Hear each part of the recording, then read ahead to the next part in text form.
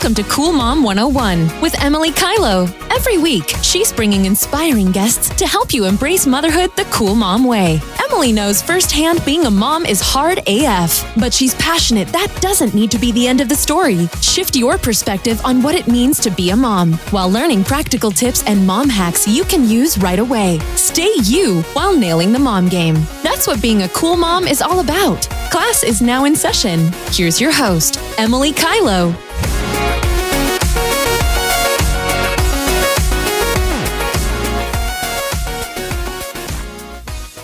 Hello, gorgeous goddesses, and welcome back to the Cool Mom 101 podcast. I am your host, Emily Kylo, and I'm so grateful to each and every one of you gorgeous babes for tuning in. I hope you're having a fabulous day. So before we get into the episode, I wanted to talk to you about my Confidence Crush course. I'm so excited to be bringing this to you.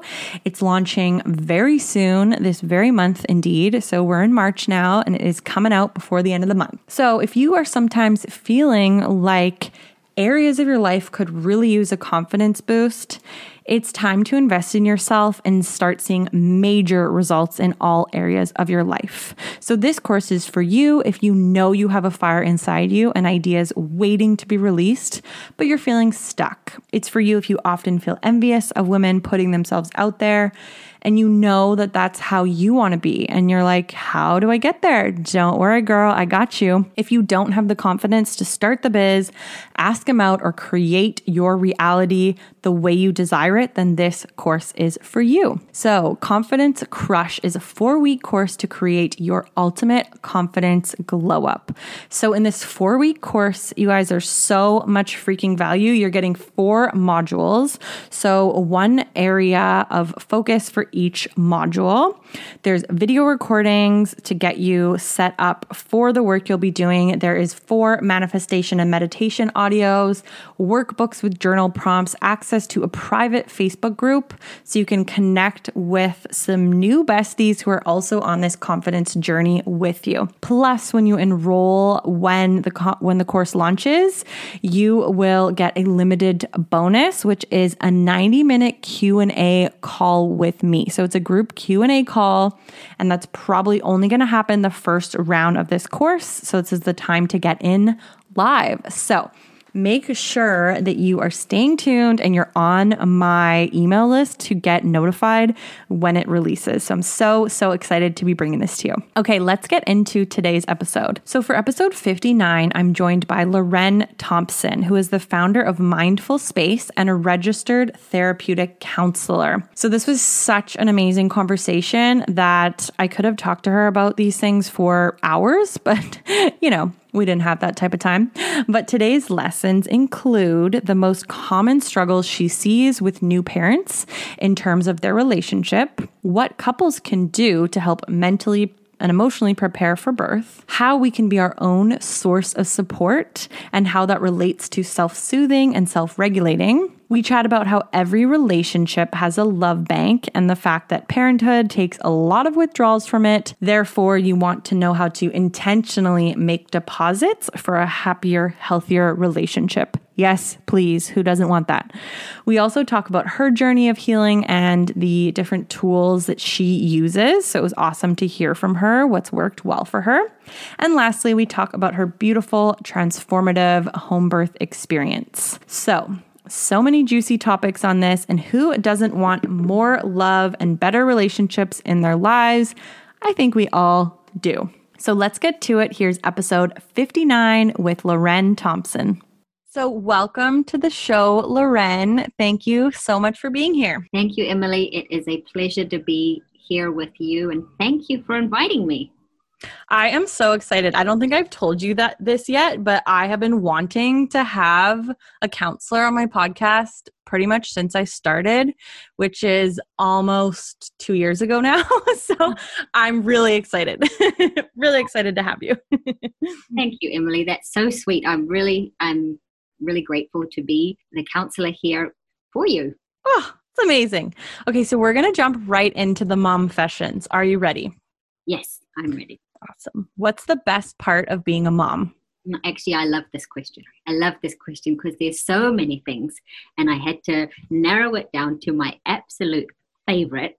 And I have to say, it's the cuddles, the snuggles, the hugs, and the kisses. I love that. You know, my kid is not much of a cuddler. And I was joking with my partner because he's not as much either. I was joking, if we have another kid, I mean, that kid better be a cuddler. I love that. My son is very snuggly and cuddly. And my favorite time of the night is before bed. He hops into our bed and he snuggles up with us and he holds my little finger. And we do this thing, and it's called next to mama. So he likes to turn my head and our heads are like almost touching. And it's just so, it's my favorite time. During the day, I get the odd cuddle here and there, which I treasure. It's those ones at night that he holds my hand and he's just so close. I'm just like, oh, I'm in heaven. Like melting, like melt your heart, right? That is so sweet. It's so sweet, yeah.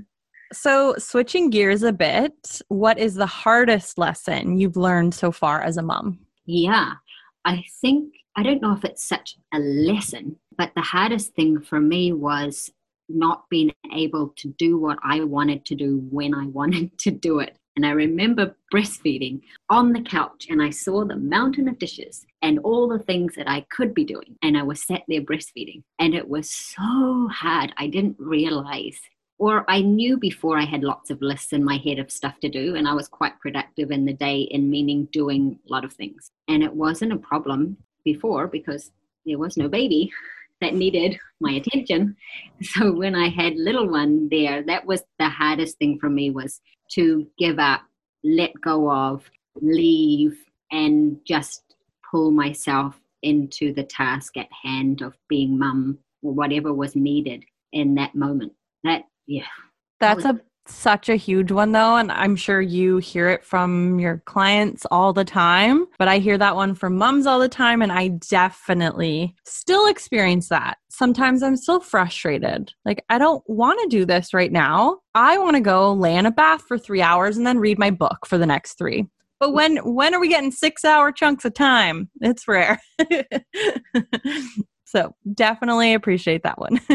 Yeah. Yes. Thank you.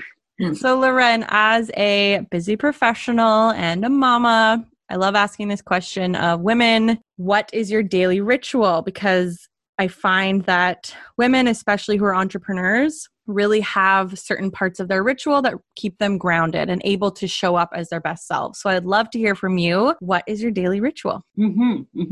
Yeah, I used to have lots of extravagant rituals before becoming a mum. Really impressive ones that I would love to share. But to be honest, after becoming a mum, I haven't really I have one solid ritual, which I'm going to share with you. It's not the extravagant ones that I would be hoping I would be telling you, but it's the true one. And my ritual every morning is that I have a thermos, and I'm holding it here. I have gone through quite a few of these, but I live with this by my side the entire day. It doesn't matter where I am. And every morning, it gets hot water in it, lemon juice, a shot or 2 of the True Marine Collagen, and about 6 or 7 drops of oregano oil. And then I top it up with hot water all throughout the day. Probably gets topped up 4 or 5 times. This is the only ritual I've been able to hang on to.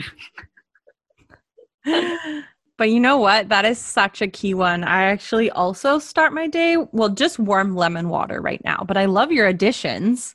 You know what? It's interesting because I do take collagen, and I'm just thinking now, see, this is why I love this question. Why don't I put those 2 things together? That's efficiency right there. I'm missing that. Totally, yes. And it started off, having baby, I didn't get a single stretch mark. And I took collagen. Actually, I went to the bone broth place, and the lady was the one who introduced me to collagen with I think it's a veal broth has the most collagen, because I was pregnant at the time. So she wanted to help me out as a pregnant mama. And she said, look, this bone broth's really good. I'm going to put a quail egg in it, and I'm going to put a shot of collagen in it. So every day I was going on the way to school, counseling school, I was going to have, and I was pregnant, yes, at school, the end of school.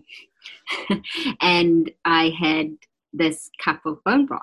And then I got curious about the collagen because I didn't really know much about it, and so I started buying these big packs, and that was something consistently I did throughout the pregnancy, was the bone broth and the collagen. And I thought, because I've had stretch marks before, I've got them on my side of the legs. I got them when I was like 16 or something, and they're still there. But I was surprised I didn't, and I was wondering if the collagen maybe played. Yeah. I think from what I know, it's a strong possibility that it at least aided because, stretch marks are really the breakdown of collagen. Oh. It's essentially, the way I understand it is that, your skin stretches and stretches. And then at a certain point, if the collagen isn't there to support that, then it kind of breaks down. That's the way I understand it. So I bet that, it can't hurt. It's funny because I've recently got back into bone broth, so I make my own. And I don't know, I do find that I feel different even. And I know it's really good for healing the stomach. So I'm focusing a lot on my gut health right now. And I just know there's a lot of benefits that way. And then also, there's so much collagen. And that's interesting. I didn't know that veal has the highest kind of content. Yes. I learned that from the meat guy. The place that I went to were butchers or they did the bones. And they told me that the veal, the baby calf bones have the most collagen. Yeah. It's the best collagen. Yeah. That makes sense because frankly, they're young. Oh my goodness. So what is something, that you're most grateful for in your life right now? Yeah, I am, I think most grateful for the place I am personally in my own healing journey. And there was a long time where I was very confused. A lot of pieces or a lot of ends were still open for me. A lot of things I hadn't really understood a lot about my childhood and how that impacted me. And I knew there was a lot of things there, but a lot of these circles were open for me. And I feel that over these last probably 3 or 4 years, I've had a lot of them close for me, and I've been able to, for the first time, kind of see the light, still at the end of a very long tunnel, but I'd never really got to that place where I saw, okay, there is an end to this this healing that I've been doing for a long time. So being in that place has helped me in so many areas. Just more confidence as a person, as a mum, in my work. Like I've always been confident before, but I was always missing. Like with these unopened things for me, it was like there was the confidence, but there was a very big part of me that was very like a lot of insecurities. So it's like they're kind of matching up. Yes, I love that. And it's so interesting too, when you're on a journey of healing yourself and just if you're in any sort of personal development or self-development world or journey, I think something that has come up for me a lot, and it sounds like you too, is realizing that it's not some perfect linear journey. It doesn't just go, I'm constantly better. Sometimes you have a little setback. Sometimes you're just not on the right path, or maybe you're not doing the right modality. That's what I've noticed with me too. Sometimes I feel I need to try something a bit new or a different way to kind of approach this learning. So it sounds like you've had a bit of that experience too. Yes. And I totally agree with you that it's not linear. It reminds me of the graph of like an investment curve. Yeah. How investments, they go like up and down, but over time there's a gradual, on a good one, there's a gradual like incline up. And that's kind of how it's definitely felt for me, that it's been like all over the place, but like if you look at it on the whole, there is a gradual incline. It's just that, in that gradual incline, there was lots of peaks and troughs. Absolutely. That's really to be expected though. I think if you're actually doing the work, I've never heard of someone who hasn't experienced it in that way, where there is those kind of peaks and troughs as you're mentioning. So it's par for the course. Yes, it is. Yeah. Yes, it is. Okay, last one of this opening series here, Loren.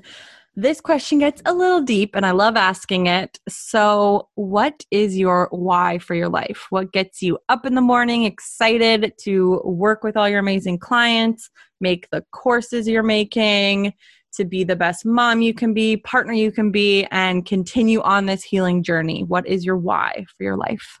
Mm-hmm, mm-hmm. Yeah, and that's a beautiful question and a really important question to know our whys. And yeah, I love that question. I think it ties back also to what I'm most grateful for, because what gets me up is that kind of I am getting better or I am healing.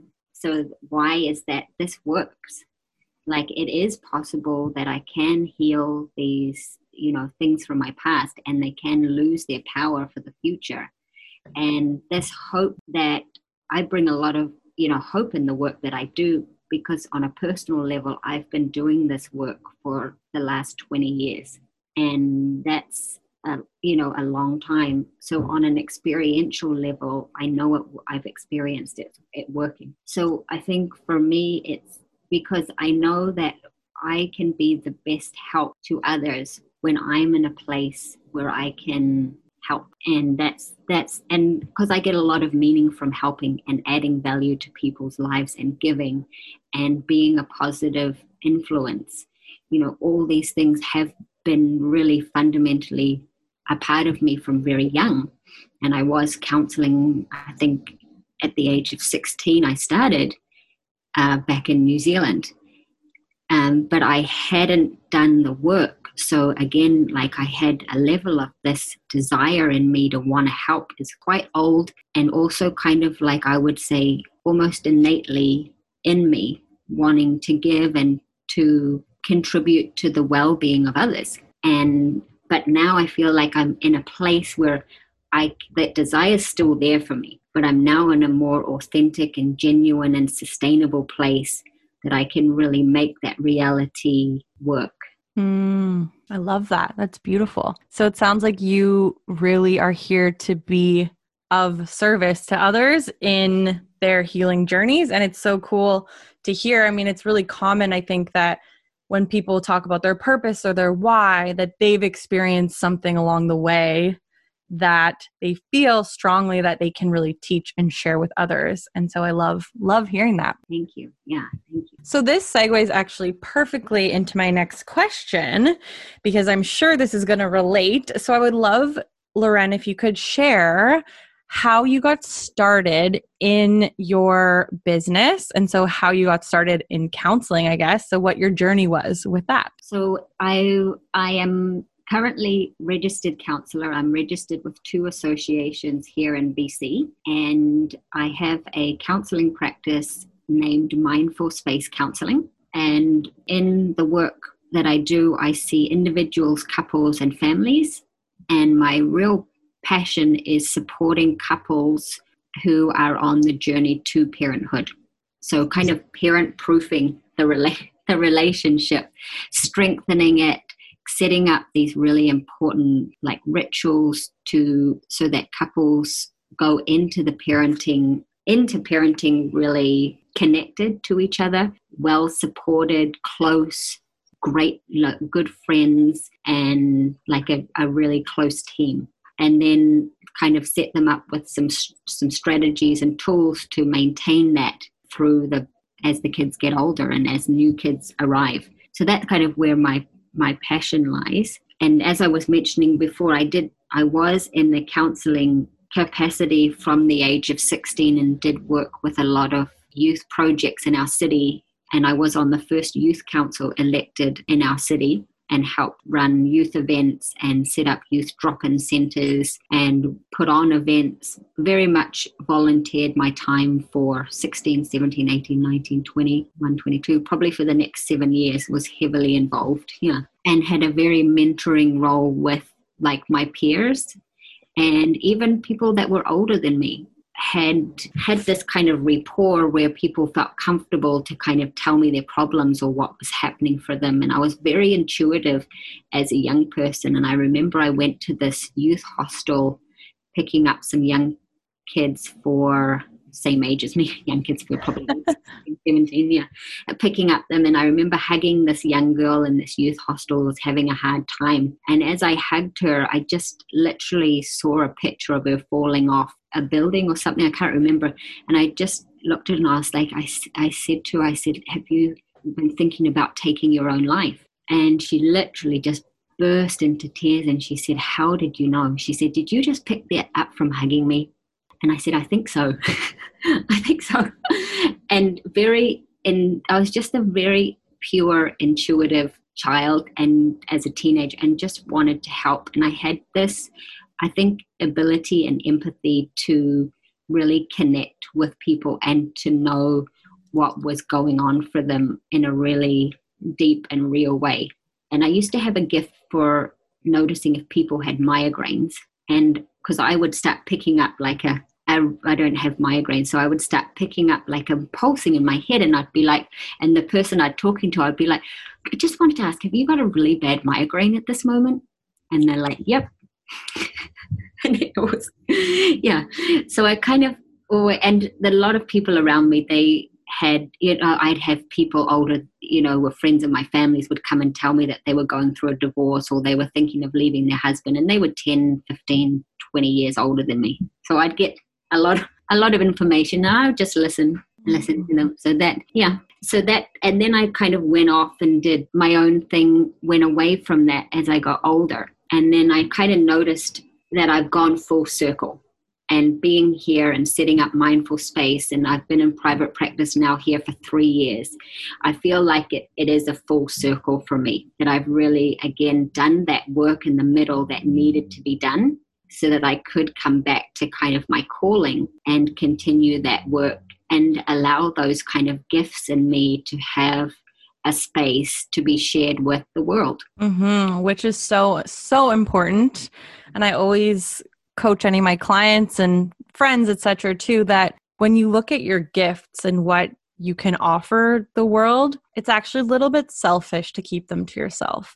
So I say this to people when they're worried about putting themselves out there or going after that career that they know they want to do. Like, actually, it's a little bit rude and selfish if you don't offer your gifts, your unique gifts to the world. And I do feel that way. And it sounds like you have such amazing gifts in those areas of empathy and being able to really understand people. And so it's so, so beautiful you're able to share that with everyone.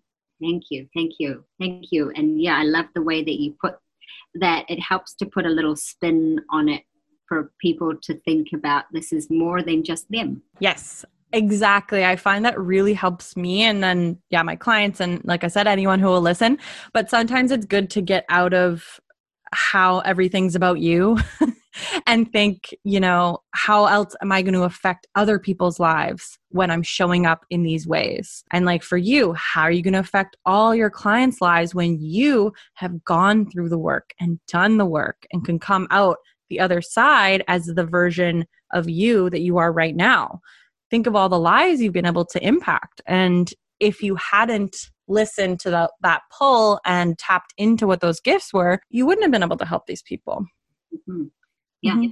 So that's really the way I look at it. So there was so much in that I would love to talk about. And the first place that I would like to start with is, so you said with your practice now, you really do focus a lot and you have a passion for couples, or is it individuals as well? Couples and individuals who are becoming parents, or do you mostly focus on couples? Yeah, so I work with individuals with pregnant, birthing, who are on the journey, who may be on their own. I totally work with them.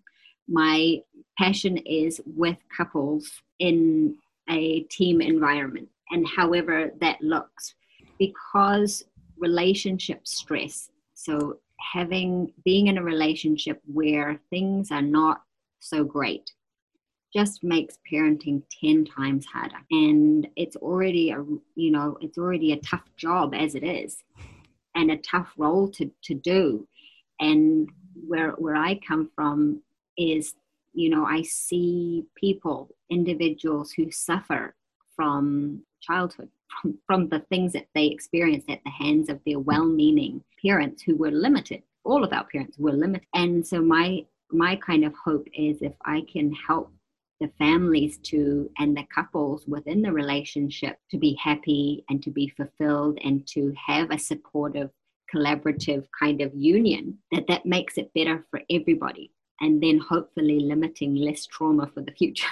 Mm-hmm. Well, if that isn't a good vision, I don't know what is. That's awesome. So when you work with parents, so let's use that as the example. When you're working with these parents and these couples and you are trying to prepare them for the onslaught that is raising a child, what are some of the most common struggles that you see come up for these couples? Yeah, so I actually use the Gottman method. So there's I'm not sure if you're aware of John and Julie Gottman. They found the Gottman Institute, and I follow their couples method for couples counseling.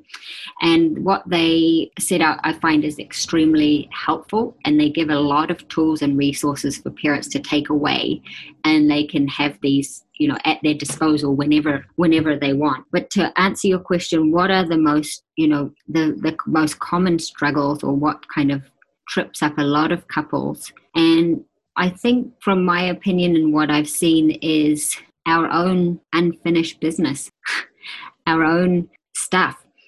For a lot of parents and for a lot of mums, at the time of being pregnant or even before, even conceiving, sometimes if childhood was not a great place or the family was not so great, sometimes that really can bring up a lot of the past for someone, and that can kind of throw off, in the relationship, because now there's like other stuff that's coming in, and the clouding out or the clearing up what belongs to you.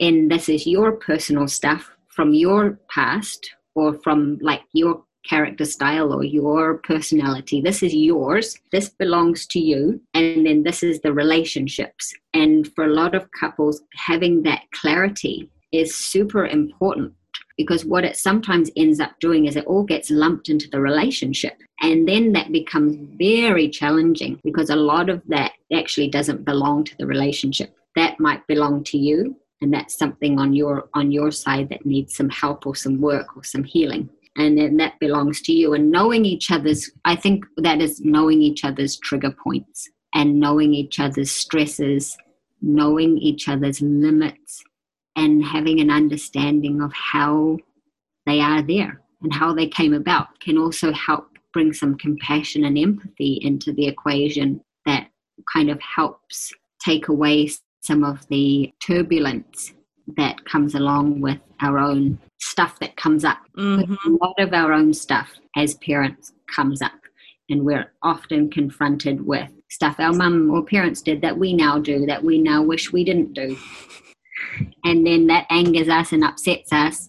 And then it's not about what we did, it's about how upset we are with ourselves for doing that. And then partner comes in the door and he didn't look at us a certain way, and now we're upset about that. But it's because of all this other backlog of stuff. So yeah, does that was a big one. No, this is great. I love this conversation. Yeah, there's just so much. And I think as someone who has recently I mean, I had a baby 2 years ago, but sometimes it still feels recent. I can just attest to a lot of what you're saying, and I would have loved to have worked with you before. But, here we are, because even the strongest of couples, I think, can struggle, because you add in the stresses of sleep deprivation, which is basically cruel. I mean, they use it as torture. So just think about that. You're sleep deprived. And I found for us too, and I'm sure so many couples can relate to this, that if you hadn't figured out a good communication style before, when it's 4 a.m. and the baby's screaming, it's really hard to have a great communication style or be that good communicator with your partner, because you're just exhausted. So I can totally see how this work before would have been amazing. And I also wanted to ask you on that note, so what are some things that couples can do to really prepare? So one that you've definitely mentioned is working through your own stuff. I think that sounds like a very good place to start. What else would you recommend? Yeah. So you brought that up in that space where, parents coming in, it's kind of often that their whole world or structure or their routines all over the show. And there's lack of sleep, maybe lack of lots of things. Lots of things are kind of missing from what was normally there. And having a way to communicate, I'm really feeling so crappy now. I just need this. And having that rapport with each other. And that's why before it's important for me that the friendship is there. Because when the friendship's there, meaning the relationship goodwill pot is full, that there's a lot of money in the relationship bank, because parenthood will withdraw a lot out of that relationship. So going into parents with a full pot is obviously ideal, because that's the place where we cut each other some slack. When we've got an empty pot, you can notice anything your partner does, puts 1 foot wrong, is like end. That's it, done. But if your pot's full, they can put 100 feet wrong and it doesn't matter, because there's like that goodwill in you that built up like good feelings towards each other. So yeah, having that full and having those rituals of connection is what I really work on for couples, meaning when baby comes, you still have those moments where you connect with each other. And some of these I'm talking about are 1 minute, 6 seconds. They're like 20 seconds, because it's the regular connecting, having those check-ins like, hey, honey, how are you doing? Like, what's happening for you today? What's your feeling? Taking those moments to check in with each other regularly. But then, of course, to have an effective check-in, you have to know how to communicate. You have to be aware of, what am I feeling? Can I put into words my internal experience so that someone else can understand? So we have to have that skill to be able to do that. And then on the other hand, there has to be the skill of, how do you listen?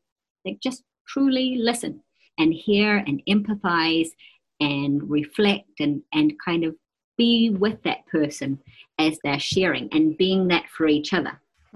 That is so great. I know something that comes up a lot for friends of mine who are moms, and in my life too, is this idea, because I've had this conversation so many times with women, is this idea of almost the keeping score that can be hard, frankly, to move away from. Like, I really have to put a concerted effort to not feel like I'm trying to keep score sometimes. And I hear this so much from especially moms, because there's certain things that seem to kind of fall a little more on you. So I would love to hear from you, your experience with that. Do you find that's common in your experience as well? And what do you kind of advise your clients to do in those situations? Yes. So keeping a score, for me, there's whoever's keeping score normally is a sign that they're missing something, that they're either they're not feeling it's a fair exchange. Right. So there's a need to keep a score because it's not equal.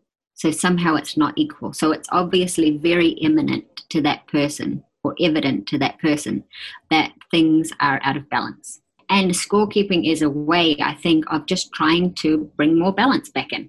It's not a very effective way because it often gets the other person's back up, and then it becomes something completely different, and often takes a couple away from that balance they're trying to achieve, and probably makes the balance and divide even bigger. So, and this is where, it's important to realize the person who's keeping score, I would be curious to know where is the imbalance for you? What are you feeling is unfair? What are you noticing that you're not getting and you need more of? And kind of uncovering that information, and then seeing, well, what can be done about the current situation that might get you more of what you want. Mm-hmm. That sounds like a good way to go about it.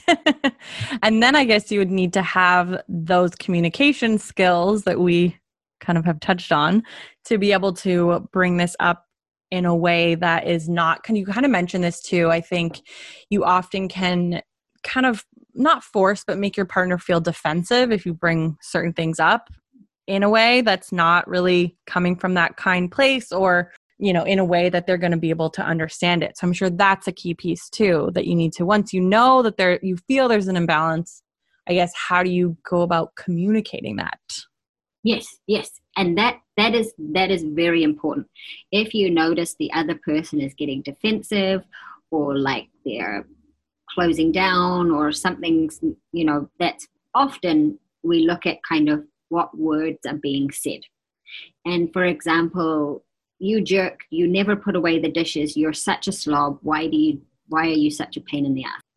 That AKA, I'm struggling, I'm really tired, I'm exhausted, I really just want someone to look after me. So we almost need like our own internal translator, because our natural example is just to, want to stab and want to attack and be like, I'm not happy with this. You're part of the problem. So do the effing dishes. No. Yeah. Put away your clothes. Like, help me. Be more there for me. So we almost, because that in us is a very that's a very authentic, genuine, something in us is not happy. So this is where in therapy we help people to develop their own internal translator. So the internal translator is able to look inside and see, oh, well, things are not working for me. I'm not super happy with what's going on in this situation. I wonder what I'm not happy about. And then we start going in and we look at, oh, okay. So at the bottom of this, I'm tired, I'm exhausted, and I need a break. So we've got to find like the root under that. Because if we talk about this is like going to the root cause. If you talk about the symptoms, which most couples talk about, is the fluffy top things that are actually not at the root. Getting to the root, I need more support on a day-to-day basis. I want more practical help from you. And then we word that. So that's where we use our translator, our very relational translator that talks about our own unique experience and describes what's happening for us on an inside level. Because that's the window we give our partner, is the way we communicate. Because when a person truly understands what our internal experience is, they're more likely to want to do something about it. Because the people closer, they love us. Your partner hopefully, normally, loves you, wants to do the best for you. But often what blocks that is understanding. So when the partner sees, oh, wow, she really is hurting, she really is struggling, or, I can see that you're really going through a hard time. And when we can put that in words like, I'm really not doing great, I'm feeling really deflated or a little depressed, and I'm noticing that I really need some more support. And that support might look like this, and this. Could you just give me an extra hug today? Could you just make me a cup of tea? I'd really just love this. Or could I have a bath? Or, can something. So we're giving lists of things.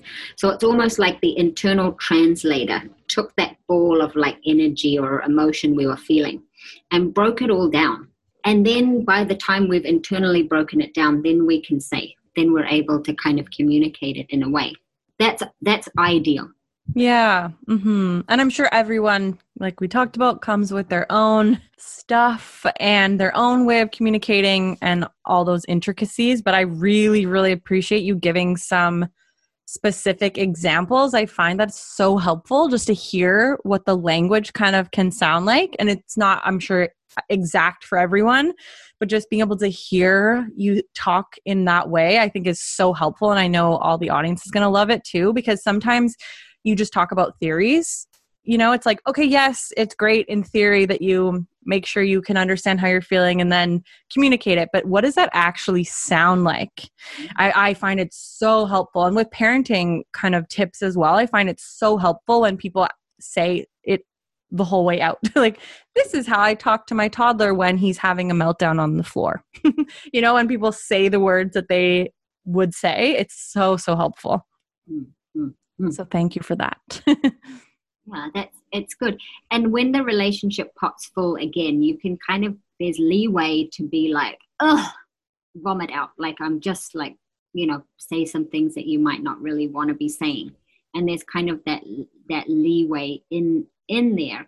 But there are certain things that we don't want to be doing. We don't want to be name calling. We don't want to be putting down. We don't want to say hurtful things, because that just really completely sabotages, first of all, any attempt for you to be heard and to probably get what it is that you need. And it's also a way of self-sabotaging too, because it just gives distance to the other person. And what all of us desperately want is that closeness. So it's kind of a form of self-sabotage, and really needs to be stayed away from and understood, that when we're saying, or you're so stupid, or such an idiot, or whatever we're saying, that when we say those words, we have that internal translator that can interpret you're an idiot to my needs of this are not being met when you do this. Right. And that's the way to, like you said, I think develop that closeness that I think everybody wants and craves and frankly needs. And I love that you brought up that it's partly self-sabotage as well, because then you're just pushing them away as well. And then you're wondering why you're not closer. It's like, well, why would you want to get burned? You're going to stay away from the fire, basically. Totally get that. So something I wanted to touch on that you've mentioned a couple of times, and I just love this idea, is the idea of the bank account. Is it like the love bank account? And I have heard this before, but I would love for you to just explain that idea. And then if you could say some of the ways that you can help to put deposits in, because I totally, when you said that, I was like, yes, parenthood does take a lot of withdrawals from the love bank. It's just because it is a constant job and there are stressors. So it is taking a lot of withdrawals. So I'd love to hear from you what the love bank is, or whatever you named it, whatever it's called, and how we can make more deposits.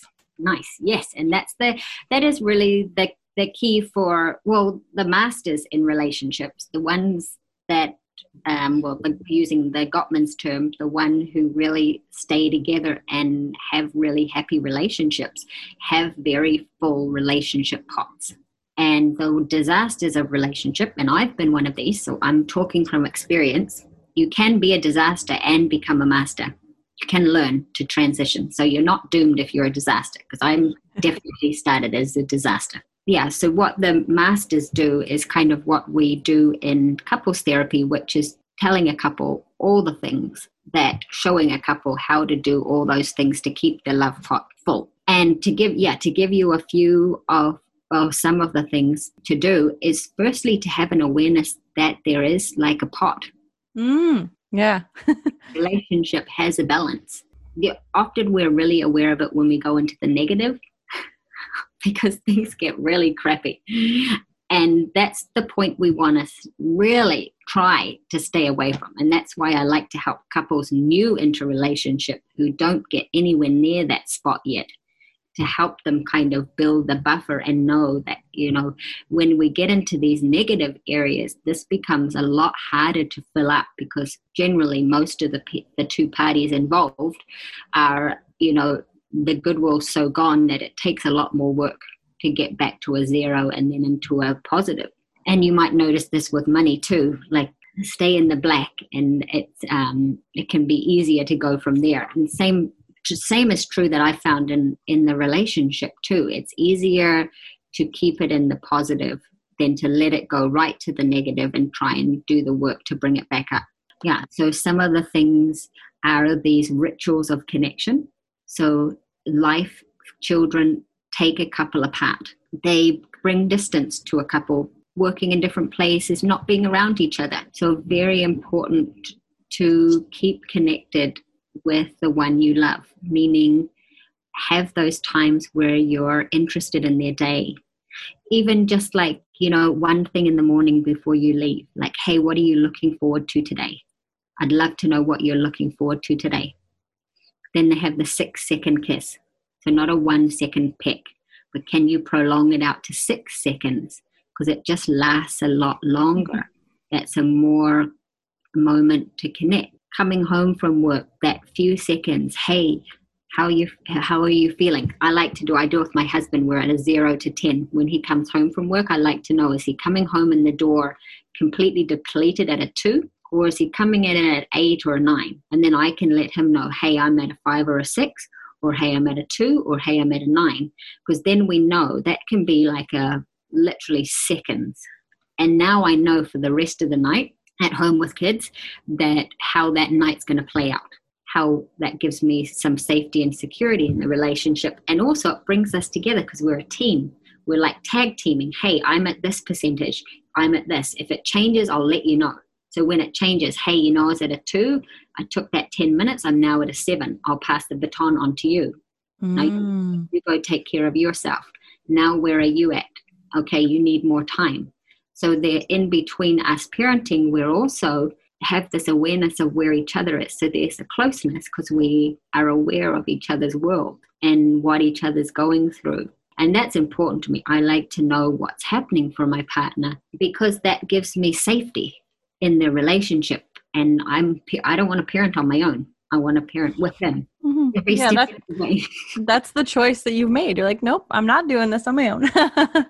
I love that example. I'm going to try that because I think at the end of the day, if my partner, if he tells me that he's at a 2, I am more than happy, and I'm at a 9, I'm more than happy to pick up the slack. Like I have no problem doing that. I think where we run into issues is, if we don't have that kind of conversation, and both of us are at a 2, and then he says to me, oh, I'm very, very tired or something like that. And you're like, oh, really? Well, I'm tired too. Like that's, I think, where that disconnect can happen. So I'm going to try that because I think that's a good idea to, like I said, just kind of relieve some of that tension around for example, like the tired conversation that I think comes up for a lot of parents that, like I said, I will feel happy to give if I'm at a 7, 8, 9, I have no problem. I'll give all day.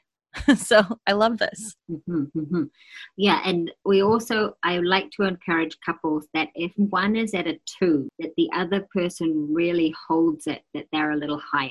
So the same if one's triggered. So if you notice your partner is starting to get really emotional, really grounding down, you're the other partner, really grounding down. And this is not the time for you to get triggered. Like this is their time. Give them that's their time. And you, as a part of this team, use your efforts to stay grounded in you and hold your own until they come around. And then you can have your turn. Yeah, that's a really, really, really great advice. Thank you. I love that. So something that I really was curious to talk to you about, and I would love to ask you, is this idea about women being their own source of support. So not necessarily always having to look outside of yourself to give yourself the love and care that you need. So I'd love to hear your thoughts on that. Mm-hmm, mm-hmm. Yeah, I think this is so important. And this is kind of what we call in therapy is like self-regulating and self-soothing. So being your own sort of support, you know how to take care of yourself. So if you think of a child who has big emotions, they don't have the capacity to take care of themselves. And that's where as a parent, we're guiding them and nurturing them to the place where they reach maturity, which is the place where they can now take care of themselves on their own. Now, unfortunately, we all physically grow up, but we don't all emotionally grow up. So we also come to the table as parents at whatever emotional maturity we happen to be at. So when our development stops, is sometimes different for everyone. So part of being our own support is helping ourselves grow up, helping ourselves to mature. And part of that process is grieving the losses, the loss of what we didn't have and what we really needed, identifying what those were, having a lot of compassion and empathy for our little part of us that missed out and suffered for so long without that. So that's the process of helping ourselves to grow up to that maturity. Because asking someone to be mature, we can all kids can act mature. You see them dress up, little girls dressing up and pretending to be, so we can pretend to be mature. So as adults, we can pretend on the outside to look mature, but that's a very different thing to actually being mature. And when you look at being your own support system, if you're pretending, that as a parent, that's going to soon crack and crumble. And that's not sustainable with lack of sleep and everything else that comes with that. So that's where I kind of went back in the beginning, that doing our own work, noticing if we do have some things that are showing up that may look like, in quotation marks, immaturity on our part, not our fault. There's not to blame. It's just we take responsibility that this is where we're at. This is where we're at. And yeah, we might need some help. We might need some help to mature in certain areas. So I think helping ourselves to reach that maturity to the place where we can now self-regulate and self-soothe. So we can't ask a child who's not mature to self-soothe and self-regulate. Same with an adult. We can't ask an immature adult on an emotional level. No disrespect, because actually I've never met someone who's reached emotional maturity in the conditions they had as children. We all have something that needs some work. I've never met one person who doesn't need any work on that. So so asking and without the tools of that, it's kind of impossible. It's kind of impossible. You can act it for a while, but it won't really stick. Wow. That is it is incredible, really, though, that a lot of people might not think about this until you come face to face with, like we're talking about, when you all of a sudden have a child and you are sleep deprived. And then I think the cracks, for lack of a better example, the cracks really start to show. And I think if you haven't taken the time to figure out how to, like you said, self-regulate or self-soothe, it makes it about 1,000 times harder. Yeah. And for some people, impossible. Because it's like in a washing machine, you lose, like, where's up, where's down, where am I? All your, like, any power in, like, control in a situation just goes. Mm-hmm. And that's very disempowering for a lot of people. And, most of us, to be honest, don't go willy-nilly to do our own self-healing until we sometimes come crashing down. Yeah, that is often the case. I would definitely say I've seen that a lot. I would love to hear from your journey of figuring a lot of these things out. It sounds like you are in a position where you are able to self-soothe, self-regulate, and you have talked about how grateful you are for where you're at this point in your life on your journey of really healing. I would love to hear what has helped you along that journey. Yeah. Yes. My own therapist. I got asked this by a client the other day who had an initial consultation. She said to me, she says, "Do you have your own therapist?" And I've got 3 of them. I've got a couples therapist, and I've got a professional supervisor, and then I have my own therapist. So what has helped me is having support. And I remembered the first, I'd seen psychologists and psychiatrists and counselors when I was in my probably 23, 24, my mid-20s. But it wasn't until probably my early 30s when I met this one counselor, and she introduced me, and it was my sister-in-law actually who put me onto this lady. And she was the one who first mentioned to me about meditation. She just said to me in the session, she's like, "Have you ever heard about meditation?" And I hadn't. And I had pretty vague concept. I don't think I had much concept to what I think it was completely foreign to me, to be honest. And she said, "Well, just go home and Google it and see what you can find, whatever draws your interest." So I went away and I Googled it, and I found the Deepak Chopra and Oprah's, their very first, it was a 21-day meditation challenge. It was before Oprah and Deepak. It was one of the guys from the Chopra Center who was doing this.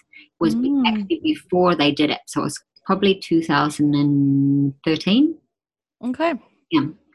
And I did their their challenge. Anyway, that was my first taste of meditation. And I started off as guided meditation, ended up years later spending 16 days in a monastery in Myanmar, have done quite a few meditation retreats. So in that span from 2013 to now. So what helped me was also discovering meditation, having my own personal practice, meaning integrating this practice into my life in a real, tangible way. Took a long time, was a process to do that. But that, and also part of my healing, actually before the meditation, I came across Reiki. And Reiki, I was in a really low place, and I didn't know anything about Reiki. And I just, in my brain, decided that what I needed was a Reiki treatment for some reason. And so I just looked in the book and found this Reiki practitioner, didn't know anything about it, and went. And then about 7 years later, I was in the north of Thailand, and there was a Reiki master who was offering Reiki course starting the next morning. And I saw it on the board, and I thought, oh, I'll just ask him. And so I ended up doing the class. So it was basically my own counseling, Reiki, and meditation. Yeah. And like we talked about, I feel like you really need to find those different modalities that are going to work for you, because I don't think it's one size fits all. And I think it's really, really important from everyone that I've seen who's done a lot of healing to find those different things that are going to just add another layer of the healing for you. And for me, meditation has definitely been huge. I've also done therapy. I've also gotten really into tapping. That's probably my newest favorite thing to do. And I think it's cool that you can always learn these new tools. And Reiki is something that it keeps kind of coming up for me. I'm like, I think I need to just go try it out, because I've done a couple sessions before, but I think I would like to do the training. So I think it's cool to just understand on another level, like we're saying, the different energy centers and how you can really be your own healer in a lot of ways. It's really cool. Yeah. Well, I could talk to you all day, but I want to be respectful of your time.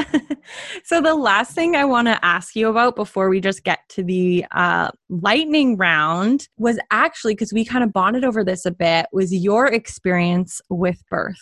I love sharing different stories of birth when there's someone who is open to talking about it. Because for me, as someone who I did have a home birth, and I was just really interested in seeing if that would work for me. I didn't know a single soul who'd done anything like that. So I love being able to share different birth stories. So we'd love to hear yours. Thank you. And actually, I really love sharing it.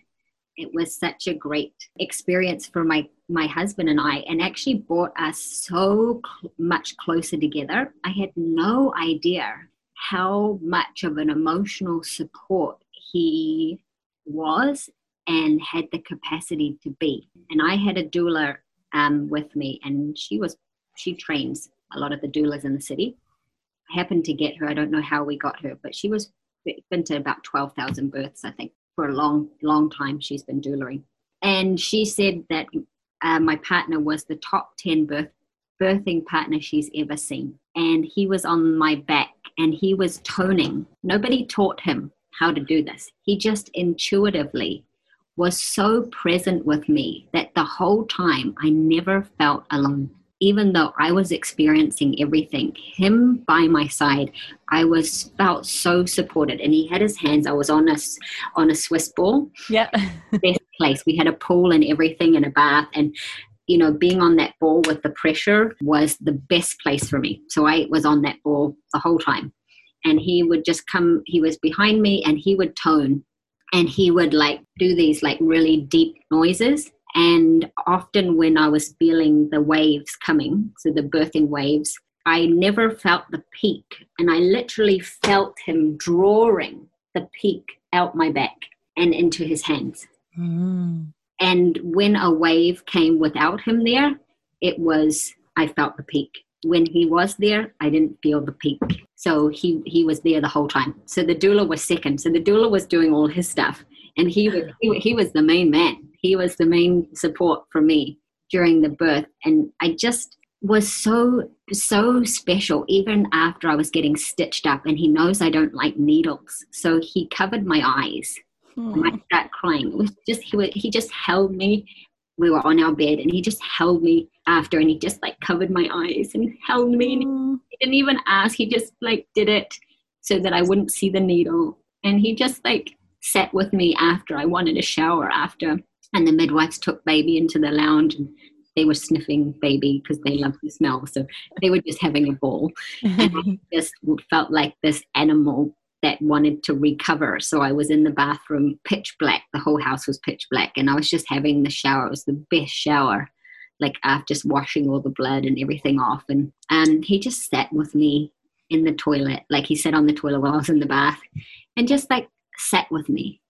And like the whole thing, he just like his beautiful presence was just there with me the whole time. And it was just so beautiful.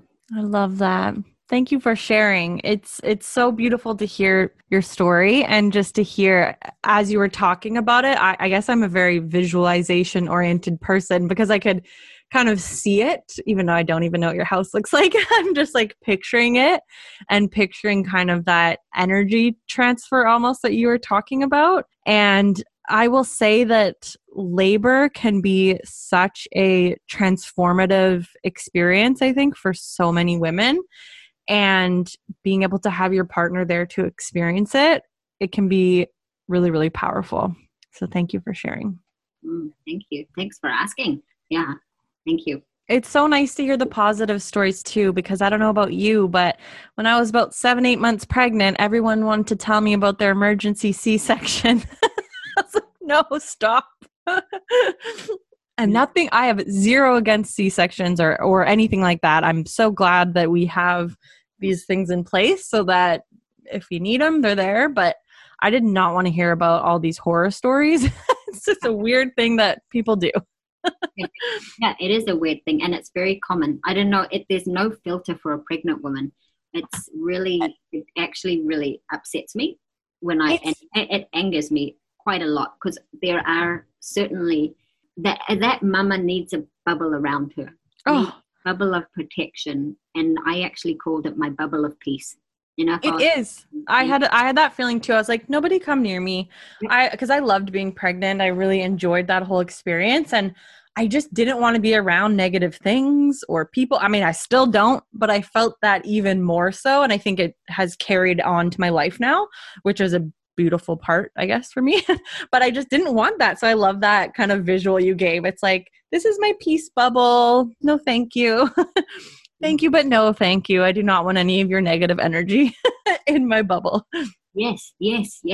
Because that bond between mum and baby and the experience is so unique and so individual and so sacred and just so beautiful and it's just a sacred thing that I really feel strongly that it needs the protection. And it is sad that people don't have that bubble and have experienced trauma. You know, that happens, and that needs some attention and needs healing and work through. And often we, unfortunately hurt people. So unresolved or unhealed trauma left in our lives often wants to be healed, but can, inadvertently hurt other people in the way. And the person's not meaning any harm. It's just unresolved, unhealed things that are, for them. So it's important we have protection, because there are people out there who are hurt and are hurting that have unhealed stuff, and we don't need to take that on. No, we do not. This has been such an amazing conversation. I'm just so grateful to you and for all these amazing topics we were able to touch on. And I just want to take a moment before we get to the lightning round to acknowledge you, Loren, for the amazing work you're doing in this world to really support parents in their journey into one of the biggest, most important roles of their lives they will ever have, which is being a parent. And just thinking of all the lives that you are positively impacting, I want to thank you for that. Thank you, Emily. Thank you. And I also take this moment to acknowledge all the people who have supported me so I can do this. Yeah, it never gets old sharing the gratitude for all the people. You kind of touched on it, but along anyone's journey to healing, even though you are the person who needs to start it and run it and see it through, you have all these people along the way being your cheerleaders, your shamans, your Reiki practitioners, your counselors. And it's just, it's beautiful to think about all that support. So thanks for bringing that up. Thank you, Emily. My pleasure. Okay, lightning round. Favorite book? Yeah, my favorite book at the moment is actually Dr. Neufeld, and I think it's Gabor Mate's How to Hold On to Your Kid. Ooh, what's the kind of book about? I might need to read this. Parenting. Okay. You know, I haven't got into parenting books yet, but now that I have a 2-year-old, might be time. What is a favorite drink of yours aside from your lemon, collagen, oregano oil water? Yes, my guilty pleasure, which doesn't happen often, is bubble tea. It is so sickly sweet, even when you get a half sweet, but it is so good. It's like creamy, and then there's the pearls in there. Yeah, it's delicious. That's my favorite. Yep. What is a favorite TV show or movie of yours? Yeah, so my favorite movie for a very long time, I would like to say when it very first came out, which I can't tell you it was The Notebook. And it still is. I am a romantic comedy. I love a good romance. It's one of my all-time favorite movies too. It's so good. Now you made me want to watch it. I know you've done a lot of really, really cool travel, so I'd love to hear your favorite place that you have been. Yeah, so my favorite place is the Cook Islands. Ooh.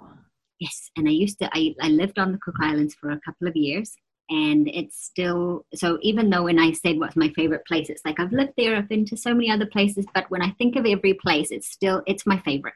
It is my favorite. And the main island is called Rarotonga.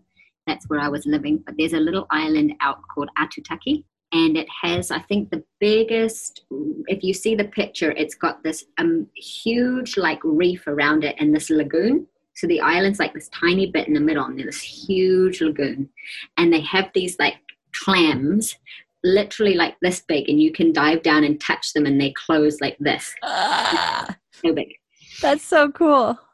And the fish is like amazing, and they've got sandbars. It's just like tropical paradise, but like low key, no people, like hardly any tourists. Like the locals are so chill. They're not like commercialized so much that they're like, watching the tourists for everything. Like it's almost kind of a little untouched. Although it is popular for tourists, it's more untouched than some other places I've been to. That sounds amazing. So we're not traveling right now, obviously, but if I could wave my magic wand and you could jump on a plane tomorrow, where would you go? You might have guessed. I would go back to the Cook Islands. Go back. That's awesome. We were trying to get back every year because I worked there. I've got lots of friends on the island, and it's like a second home.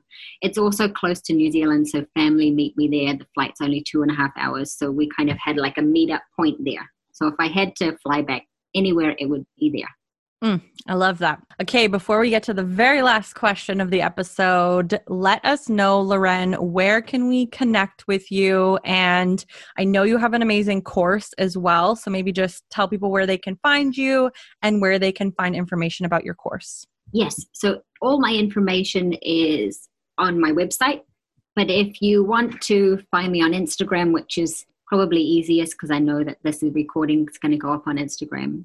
So it's at Mindful Space Counseling with 2 L's, Mindful 1 L. And then it's got a link to my website, and you can contact me through the website or Instagram. Amazing. And I'll make sure to link it up in the show notes as well so people can just click on through. Okay, final question. Here at Cool Mom 101 HQ, one of my favorite things to talk about, learn about, and teach women about is confidence. Because for me, I feel that confidence is what even started you on your journey to healing, having that amount of confidence that you could go out and find these things to help you heal, the confidence to go to school for what you're doing and to start your own kind of practice. So I'd love to hear from you. What does confidence mean? Yeah, great question. And I love this question. And confidence to me means resilience. So that is one of my prized qualities. And not to say I always have it. So not to say it's the prize quality in me, it's just the quality that I aspire to bring into my life more. And the resilience to keep going. So when I make mistakes, when I fall over, the brushing myself off and getting up and keep on going. As a mum, the days where I don't live the ideal, brushing it off and trying again next time, that I can always try again. That whatever happens, it's not going to kill me, it's not going to knock me over, that I have the capacity to get up and I can try better, or I can do something different. And that ability to keep getting up. Beautiful. Thank you so much, Loren. This has been really, really amazing. And I know everyone's going to love this episode. So thank you so much. Thank you, Emily. I appreciate you offering this and reaching out to me. And I wish you all the very best. And to all the listeners out there, I wish you also the very best on your journey. And I hope all the things that you look for come to you. I love that. Thanks, Loren. Thank you. Thank you for listening to Cool Mom 101 with Emily Kylo. If you liked our podcast, please be sure to leave a comment or review, and be sure to tune in next time.